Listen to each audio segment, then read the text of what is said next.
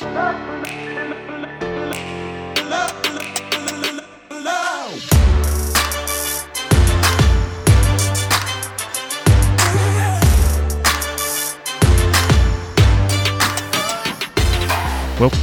to another episode of Hitting Pay Dirt by Impact Sports. This is episode number 58, and I'm Alex Beaudry.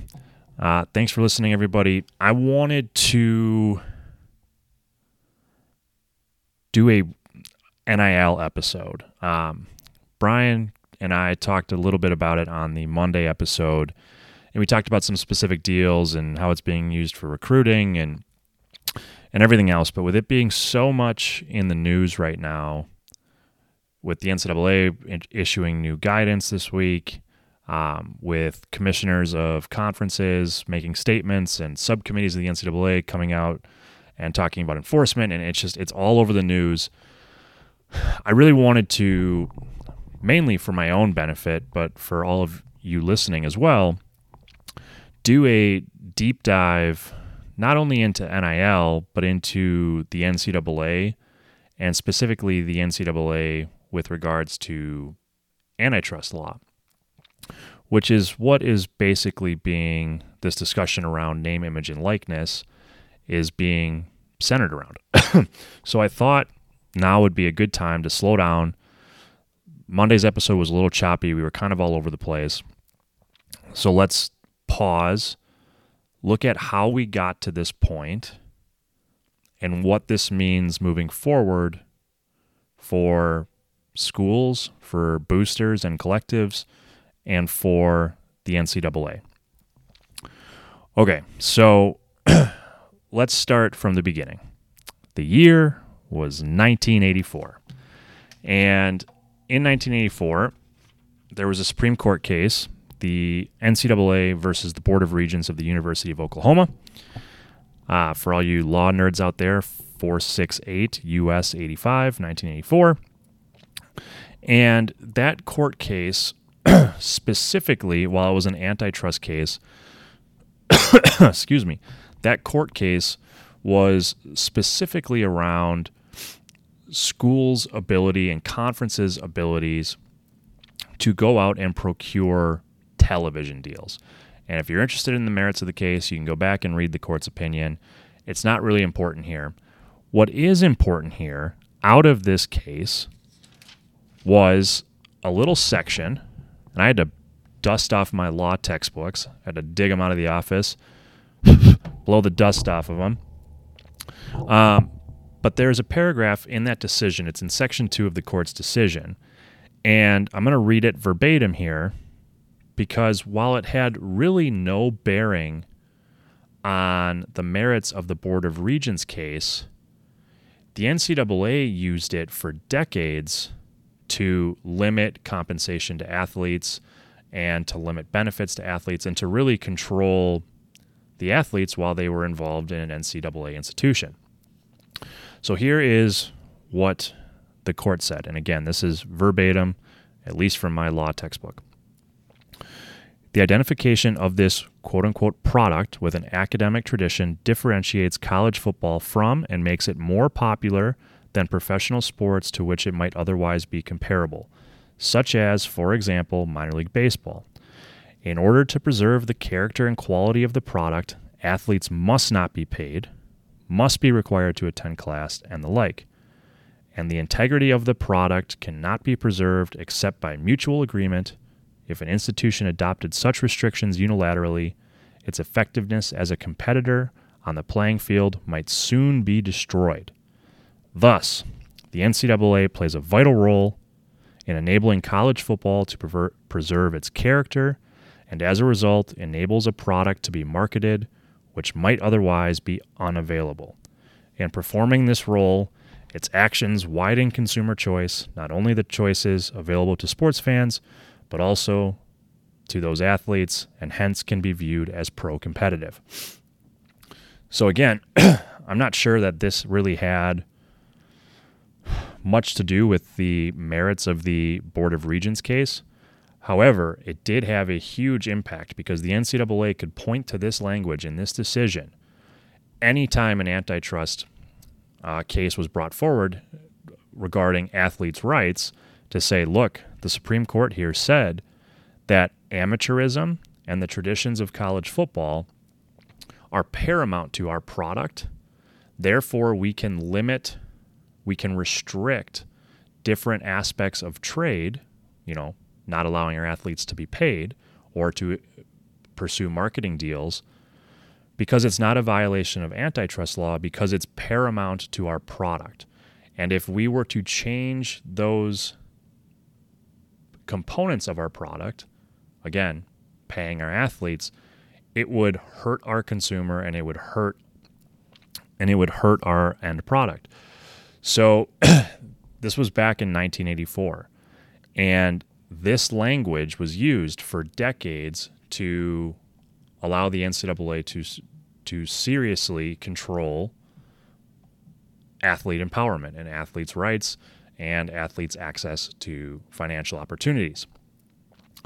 So that was, again, 1984. Fast forward to the Alston case, which was decided last June, or the opinion came out last June.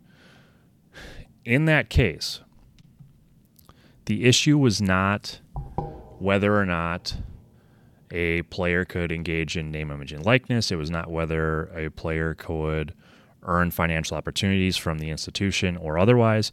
It was very narrow in regards to what they called academic benefits. So how much money could they get for tutoring services and study abroad opportunities and things that were much more related to the academic nature of the quote-unquote student athlete. And I know some people hate that term, but we'll use it here since people talk about it. So it had nothing really to do with on-field activities or being paid because of your status as a football or basketball player or volleyball player, or whatever it might be. It was very narrow in their restraints.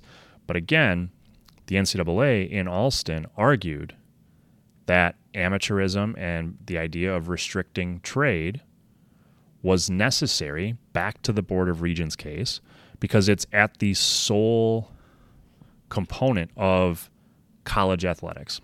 Our product is unique and our product is popular because of amateurism, because our athletes are not compensated. Therefore, we can control the level of benefits that are afforded to them. In the majority opinion, and the NCAA lost 9-0, but in the majority opinion, the phrase that stood out to me, the language from the court said, a party cannot relabel a restraint as a product feature and declare it free from antitrust scrutiny. So here, the court, again, 9-0, stated that this argument that the NCAA has had since 1984, that amateurism is at the core of its product and therefore it can restrain trade in order to preserve amateurism, is no longer a valid argument. And they lost on that argument 9-0. Furthermore, Justice Kavanaugh took it one step further in his concurring opinion, stating that decades-old comments from the Board of Regents case is not case law. And the other main thing that he said, and he had a fantastic concurring opinion, but the NCAA is not exempt from antitrust law. So that is the NCAA's relationship to antitrust law in a very high-level 6-minute overview. Those two cases going back to Board of Regents, which kind of set the table for 30 years of what the NCAA has been able to do, and how quickly that has gone away since the Alston case. So how does this all bake into name, image, and likeness? Around 2019, several states started to implement name, image, and likeness laws where athletes would be able to receive compensation, endorsement deals, sponsorships, etc., for their own name, image, and likeness. There were a handful of states. I believe California was the first one to pass it, although their law was several years in the future from when it was going to take effect. Florida shortly followed, and then states all across the South were scrambling to catch up because they didn't want to be left behind. So these states, and again, I think there were like 15 of them, were set to have new name, image, and likeness laws July 1st, 2021. Well, the Alston case, the opinion was released in June. And the NCAA had been working for 2 years up to that point on what they were calling quote-unquote guardrails along name, image, and likeness. The Alston case comes out, they lose 9-0. It's very clear that the NCAA wanted some sort of antitrust exemption based on their status as an amateur sports league or sports organization, or however they classify themselves. And the court struck that down unanimously, 9-0. They were not going to receive an antitrust exemption in any sort of way. So the NCAA, with 3 weeks to go until July 1st, issued a 2-page interim policy and left it basically to the schools and the states to figure it out. So since July 1st, we're now 10 months into it, almost 11 months, the states have kind of been going back and forth. Schools have been doing their best. If a state or a school does not have an NIL law, they follow the NCAA policy. If they do have a state law, obviously state law would prevail, but they also must follow the NCAA policy. Up until this point, again, 10, 11 months into it, the NCAA has done nothing to enforce its policy. Its policy has always been that in name, image, and likeness, NIL cannot be used to recruit a player, and it is not pay for play. So no inducements, and it cannot be pay for play. And I would say for the first couple months, that was followed. You saw the headlines, current college athletes were getting huge deals. You had the Cavender twins, you had the gymnast from LSU, you had big-time football and basketball players getting $1 million deals. And it was all current athletes taking advantage of the new NIL landscape. Then it shifted to, we were starting to see how there could be some group licensing deals, multiple players engaged with one product and they were all getting a share of it. And that happened for a hot minute. And then you started to see boosters and collectives push the envelope in terms of offering recruits to where now that is where all the attention has been, at least for the last couple of months. Look at this high school athlete who's being recruited to this school and they're getting this amount of money. And some boosters are doing it creatively. Others aren't even trying to hide it. As I mentioned on the podcast on Monday, there was an agent for a University of Miami basketball player, Isaiah Wong, I believe his name is, who said if he doesn't get more NIL money, he's transferring. Those types of things, at least according to the NCAA interim policy, would not be allowed. So we're now 10, 11 months into this. The NCAA hasn't lifted a finger. And now it's starting to come to a head. This past week, you've had the Big 10, the Big 12, and the Pac-12 all had spring meetings, their conferences, and all three of them, have agreed to begin cracking down on boosters using NIL to land recruits. Also this week, you had the NCAA issue a reinforcement of its name, image, and likeness policy. And the guidelines that were released really had no new information, but it did clarify a few things, and it did set the stage for the NCAA to begin enforcing its rules. So first thing that it talked about, third parties defined as boosters. The big thing here is that collectives are determined to be boosters. What that means, boosters and now collectives may not communicate with a prospective student athlete, a prospective student athlete's family or others affiliated with the athlete for recruiting purposes, or to encourage the athlete to attend a certain university. Furthermore, institutional coaches and staff may not organize or arrange a meeting between a booster/NIL entity and a student athlete. Coaches cannot communicate directly or indirectly with a student athlete on behalf of a booster. And NIL agreements must be based on an independent case-by-case analysis of the value that each athlete brings to an NIL agreement, as opposed to providing compensation or incentives for enrollment decisions or achievement or membership on a team. So essentially, that last point, your NIL deal must be tied to your name, image, and likeness. It cannot be tied to your participation or your on-field achievements or your enrollment at a specific school. So that's what they tackled with boosters and collectives. They also offered some guidance to current student athletes. It's an NIL agreement between a student athlete and a booster entity may not be guaranteed or promised contingent on initial or continuing enrollment at a particular institution. So again, what that agent did in Miami, like, hey, I want a new NIL deal or I'm transferring, that would be a no-no for the athlete. And again, the agreement must be based on your name, image, and likeness and not tied to your status at school or your achievements, etc.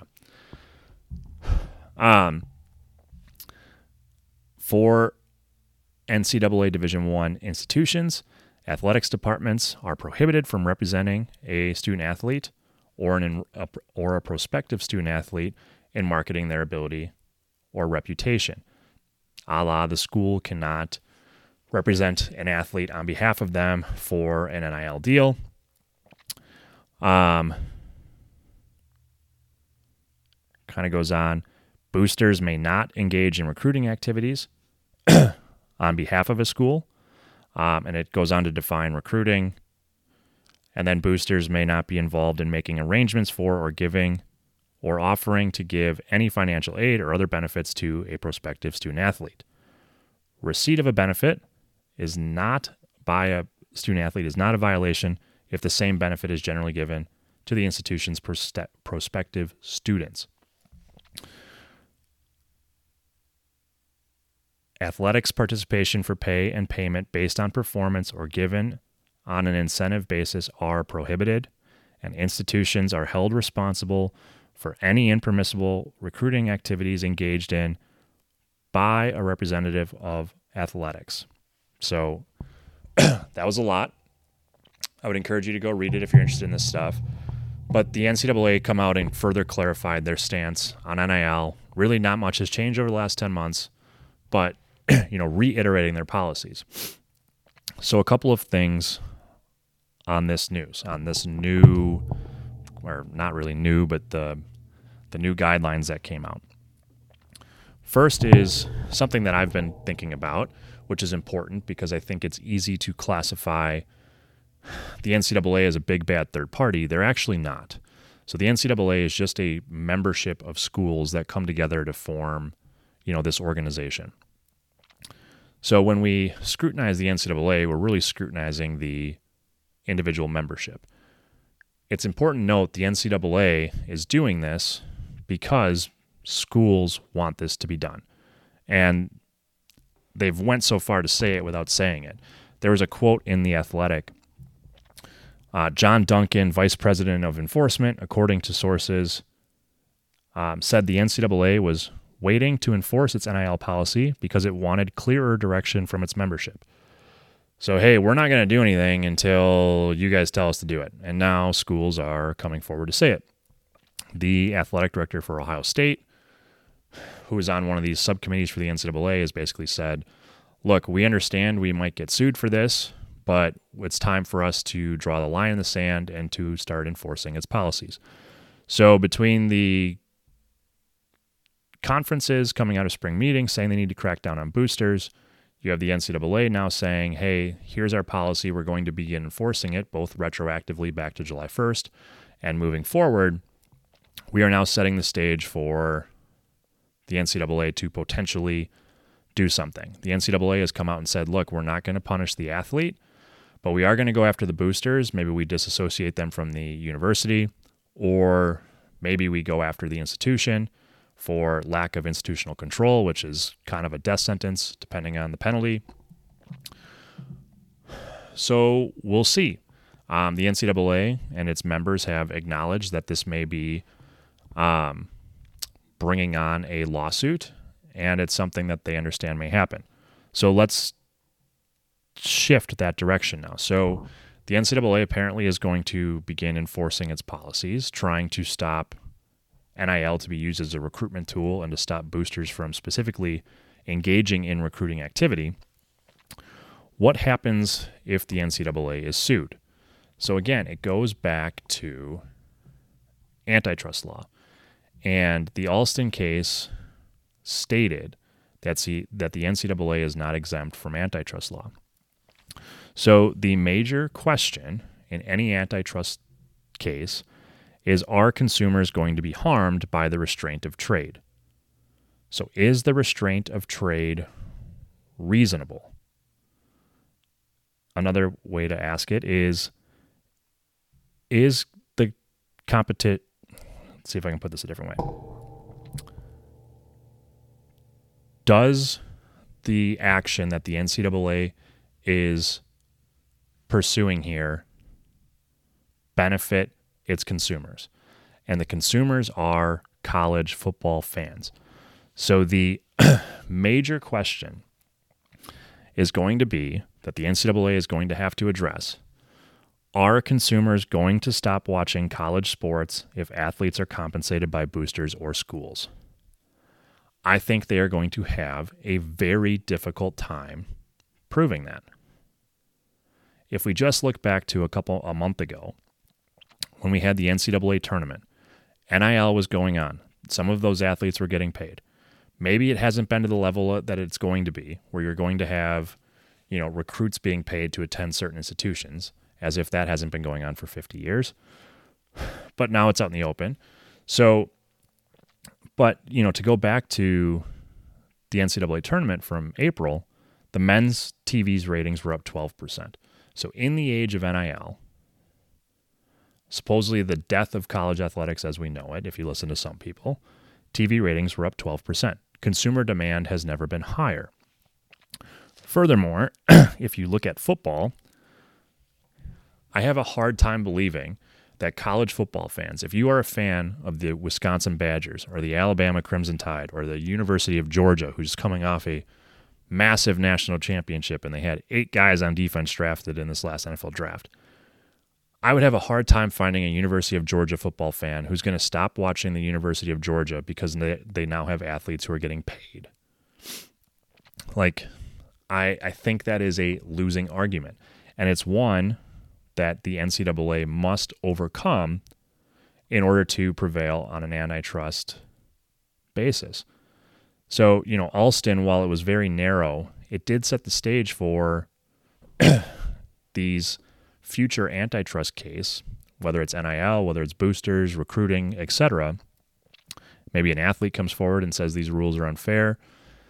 When an athlete loses eligibility, who knows how the NCAA is going to enforce this, but the question of, are consumers going to stop watching college sports if athletes are compensated by boosters or schools? That's the main question. I find it very hard to believe the NCAA is going to be able to prove that. And, they can sit there and say, well, amateurism is a core value of ours. That's fine. But at the end of the day, it doesn't need to be a core value. People are still going to tune in. People are still going to buy tickets. In fact, it might even be higher than ever, the demand for high-level athletics.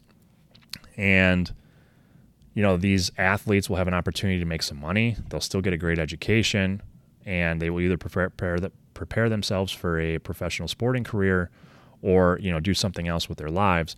But the sense that the consumer is going to be harmed by athletes getting paid, I find very hard to believe. So, knowing that, what can the NCAA do?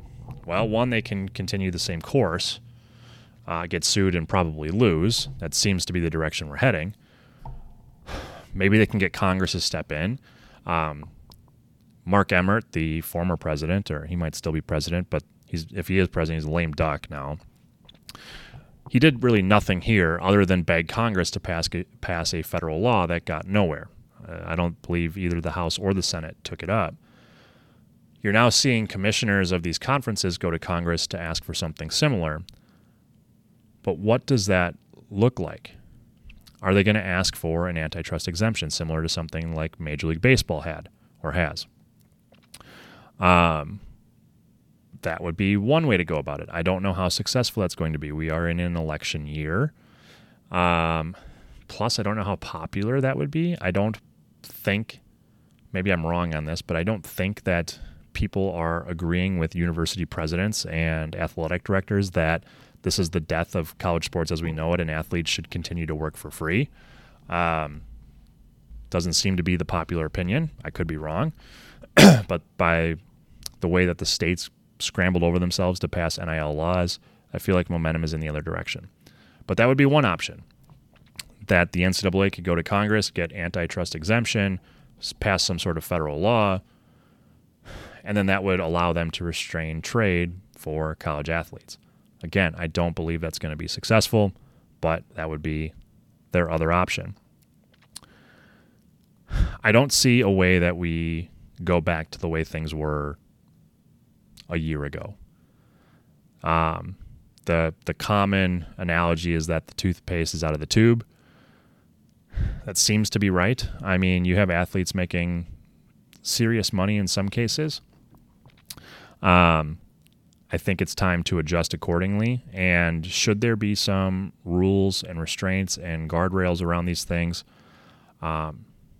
Probably. What does that look like? I don't know. I think this might be the end of the NCAA as we know it. I think you might see the Power 5 conferences split off. Maybe they can come up with some sort of salary cap / collective bargaining agreement so that they can control, the amount of money flowing through this. How do we create competitive balance, etc. But, for all the people freaking out about competitive balance, and again, I understand that we're very new into this. It hasn't even been a year yet. But I'm finding a hard time believing that NIL is going to completely wipe out competitive balance. I don't know how some boosters, and you might say, well, the SEC has more money. They have more booster involvement. They're going to have better teams. Well, they already have better teams. I mean, the Big Ten has better teams than the Big East in football. Like I don't understand the argument there. I find it, I feel like certain coaches are just upset because they no longer have a stranglehold on the top recruits in the nation because some schools are ponying up. I shouldn't say schools. Some collectives are ponying up to engage in these athletes and to get them to the University of Tennessee, which has been a bottom tier SEC school. Or, can some of these other schools whatever it might be. If you look at the recruiting class, it's still the big dogs on top. I saw Ohio State just signed another 5-star quarterback today. Georgia's going to be defense U now. I mean, I find it hard to believe that with a couple of these recruits going to places that they earn money, that we're going to upset the quote-unquote competitive balance in collegiate sports so much that we won't even be able to recognize it. I think the bigger problem for these institutions that they are finally realizing is we are now down the path to paying athletes. And they made a mistake by allowing NIL to happen even to begin with. And now, whether it's next year, 2 years, or 5 years from now, we're going to be at a spot where college athletes are paid to perform for their duties as an athlete, and these schools are going to be on the hook. And I think they're seeing that. They're seeing the momentum that this is going, and they're going to try and stop it through federal legislation or other means because they don't want to head down that path. But unfortunately for them, I think it's too late. So just in the last year and in the next year, there's going to be hundreds of millions of dollars of NIL deals done in the marketplace, whether that's through actual brands working with athletes for legitimate NIL deals, or whether that's collectives, breaking the NCAA rules and actively recruiting athletes in high school and in the transfer portal. That's too much money to be thrown around to go backwards.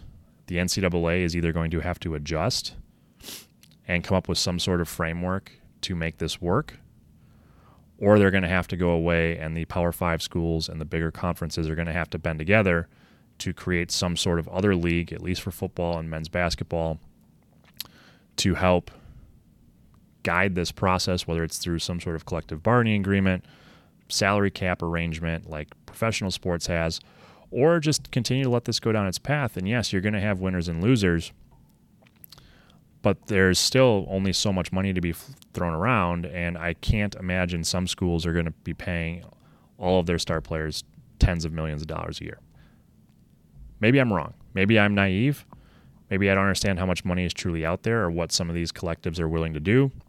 But that's just my sense of it, because, football teams still have 110 guys on the roster. Not everyone's going to get the same amount. Not everyone's going to be able to make the same amount. So again, maybe I'm naive, but that's just kind of my thoughts on that. So it's going to be interesting to see how it works. And the first time the NCAA tries to crack down on one of these boosters, these collectives are very well funded. I can almost guarantee an antitrust lawsuit, and then it's up to the courts. Unless Congress steps in, which again, highly unlikely given the political climate. It's an election year. I don't see that happening this year. Maybe it's in 2023 or 2024. But who knows what Congress will look like after the elections? Who knows if it's an issue they even want to address? And these schools and these institutions are going to have to adjust on the fly and come up with a better solution than we want it to go back to the old way, because that's likely not going to happen. So I hope you all enjoyed kind of a historical view on antitrust in college athletics. It's a little academic and legally, if that's a word. But it is kind of important. And as you hear, people throw around the term, antitrust basis, and people are going to be sued, just remember the main question that the NCAA is going to have to defend is that whatever action they take to restrain trade, to limit athletes' ability to make money, does the end consumer, which is the college sport watcher, the person who is watching college athletics, whether it's buying tickets or watching it on television, is the end consumer going to stop using their product because of the restraint on trade? So our consumer is going to stop watching college sports if athletes are compensated by boosters or schools. And if they're not, the NCAA is likely to lose on their antitrust case. So again, hope you enjoyed kind of the historical view, how we got to this point, where it might go in the future. Again, the NCAA can either enforce its rules and face a lawsuit. They can go to Congress for a federal law, or they can change their current constitution /structure/rules to allow more of the activity that's going on to continue. And it doesn't seem like they want to do that last option. So what happens between options 1 and 2? Only time will tell. It's a fascinating story to watch. It's not going anywhere anytime soon. I think it's going to dominate the news cycle for the summer, and we'll see where this goes. There's a lot of good content in this space.